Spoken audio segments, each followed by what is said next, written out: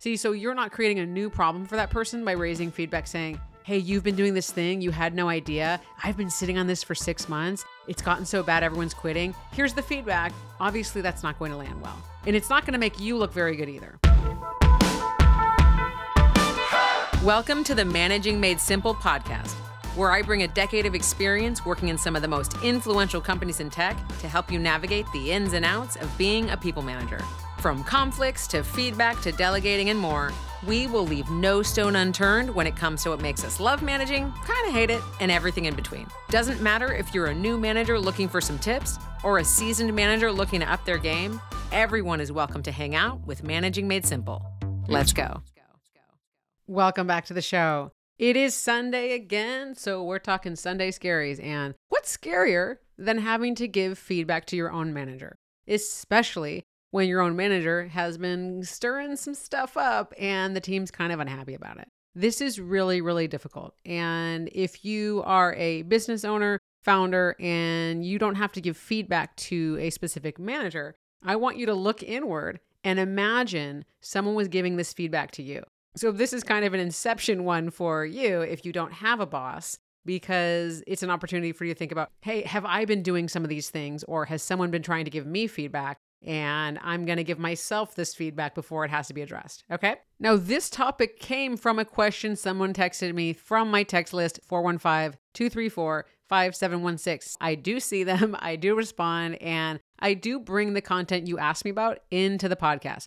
Let's talk about the situation that this often comes up in. From my own experience, having to give feedback to managers or executives or whatever, I think oftentimes it's potentially feeling micromanaged. I don't have the autonomy that I should, especially if I'm managing other people. Potentially changing deadlines where it created some confusion or some fire drills and spinning of wheels. I've had to give feedback about executive leaders who really thrashed a team. They came to a review or some kind of approval and said something pretty harsh, like, what is this? This is all you've been doing the last week? Or come back to me when this is actually finished, like very harsh. And that really threw off the team. All of these different situations result in one thing. Team is unmotivated, team feels not supported, and some feedback has to be had before people start burning out. Now, if you're a manager having to approach this, you're in a tough spot because often your team has been raising these issues. So they're looking to you to address it, and you're feeling it too.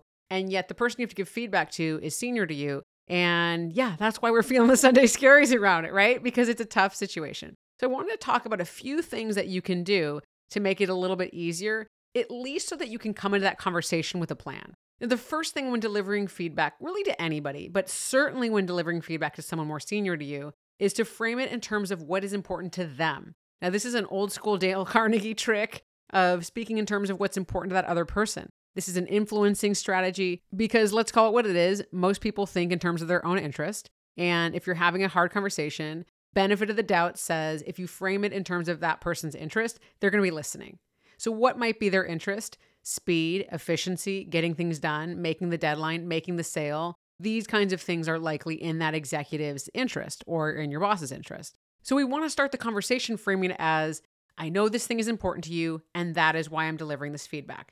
That's the context you want to set. So it's not like, I'm just a complainer, I'm coming out of nowhere, I don't like anything, nothing's ever good enough. And of course, that's not what you mean by this, but I think when we are not careful, we don't not set that anchor of here's why I'm here. I know that this is important for the success of the team, and I know those are things that are important to you. That's why I'm here. Okay? That's the framework. Second one, we want to not necessarily paint a doom and gloom picture that everybody has been mentioning this for months and I haven't said anything and it's gotten really bad and I'm not proactive. No, we want to come in and say, and I want to address this before it becomes more of an issue. I wanted to share some feedback. I've heard some rumblings, and that's why I'm here right away. Because that proactivity then links right to that understanding they wanted to get things done faster. See, so you're not creating a new problem for that person by raising feedback saying, hey, you've been doing this thing. You had no idea. I've been sitting on this for 6 months. It's gotten so bad, everyone's quitting. Here's the feedback. Obviously, that's not going to land well. And it's not going to make you look very good either. Okay? Third thing, we want to use a feedback framework. I love situation behavior impact. I talk about it all the time. It is clear. It is actionable. We know exactly what happened. And it's easier to address something hard and uncomfortable using a specific framework. For example, Let's say you were just in a review and an executive's getting frustrated or nervous. The meeting's not moving along fast enough. And they say, this isn't what I was looking for. Come back to me when you have better ideas. And they kind of end the meeting abruptly, and people are pretty thrown off. People put in a lot of hard work to get to that meeting and are just left with a bad taste in their mouth. And you want to address it with this executive. Framing the conversation in terms of that meeting is going to be the container that's going to help you move the conversation along. It's much harder to say you're always hostile with the team or nothing's ever good enough. Like, that's not the kind of thing you want to bring forward. But saying to them in the meeting on Tuesday, the comment that you made around, we're not where we need to be, and the way that it was said, and it had an impact on the team. Folks were pretty surprised to hear that because they had put in a lot of work. And I understand where you're coming from. I know that it wasn't at the level you were expecting, but I just wanted to share that the way it was said, folks that had prepared a lot for that meeting were feeling pretty down after that. Now, what do you do with that information? We also now have to volunteer with what we will do. So let me bring these last two steps together. You've shared the feedback. In the meeting, the comment and the tone didn't land with the team. Now you say what you will do.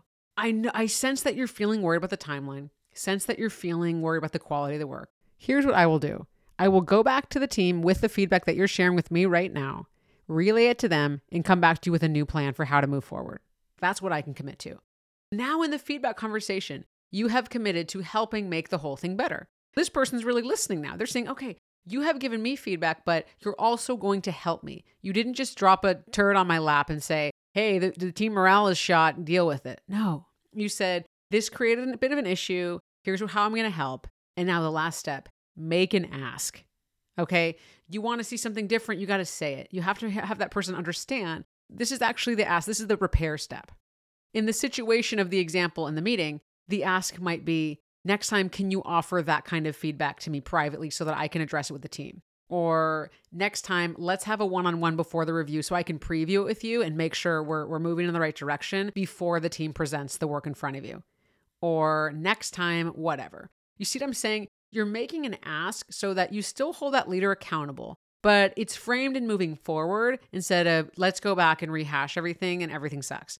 Recapping these steps. 1, we want to frame it in terms of what is important to that person. I know you care about speed. I know you care about efficiency. I know you care about getting things done. That's why I'm here to give the feedback. 2, we don't want to paint the situation as doom and gloom like I've been sitting on this thing for 10 years. We want to show our proactivity and that, hey, I've addressed it right away. 3, use a specific feedback framework. I love SBI, situation, behavior, impact. I feel like it literally works every time. Try that. And if you have your own feedback framework you like, go for it. 4, volunteer what you will do. You are a manager. You are someone that's supposed to be taking action, being proactive. Go for it. Tell them what you're going to do. And last but not least, make an ask. Put it out there. This is what will be helpful to see next time. Can you try this? Can we explore this? Can we experiment with this? Will you do this? Make that specific ask.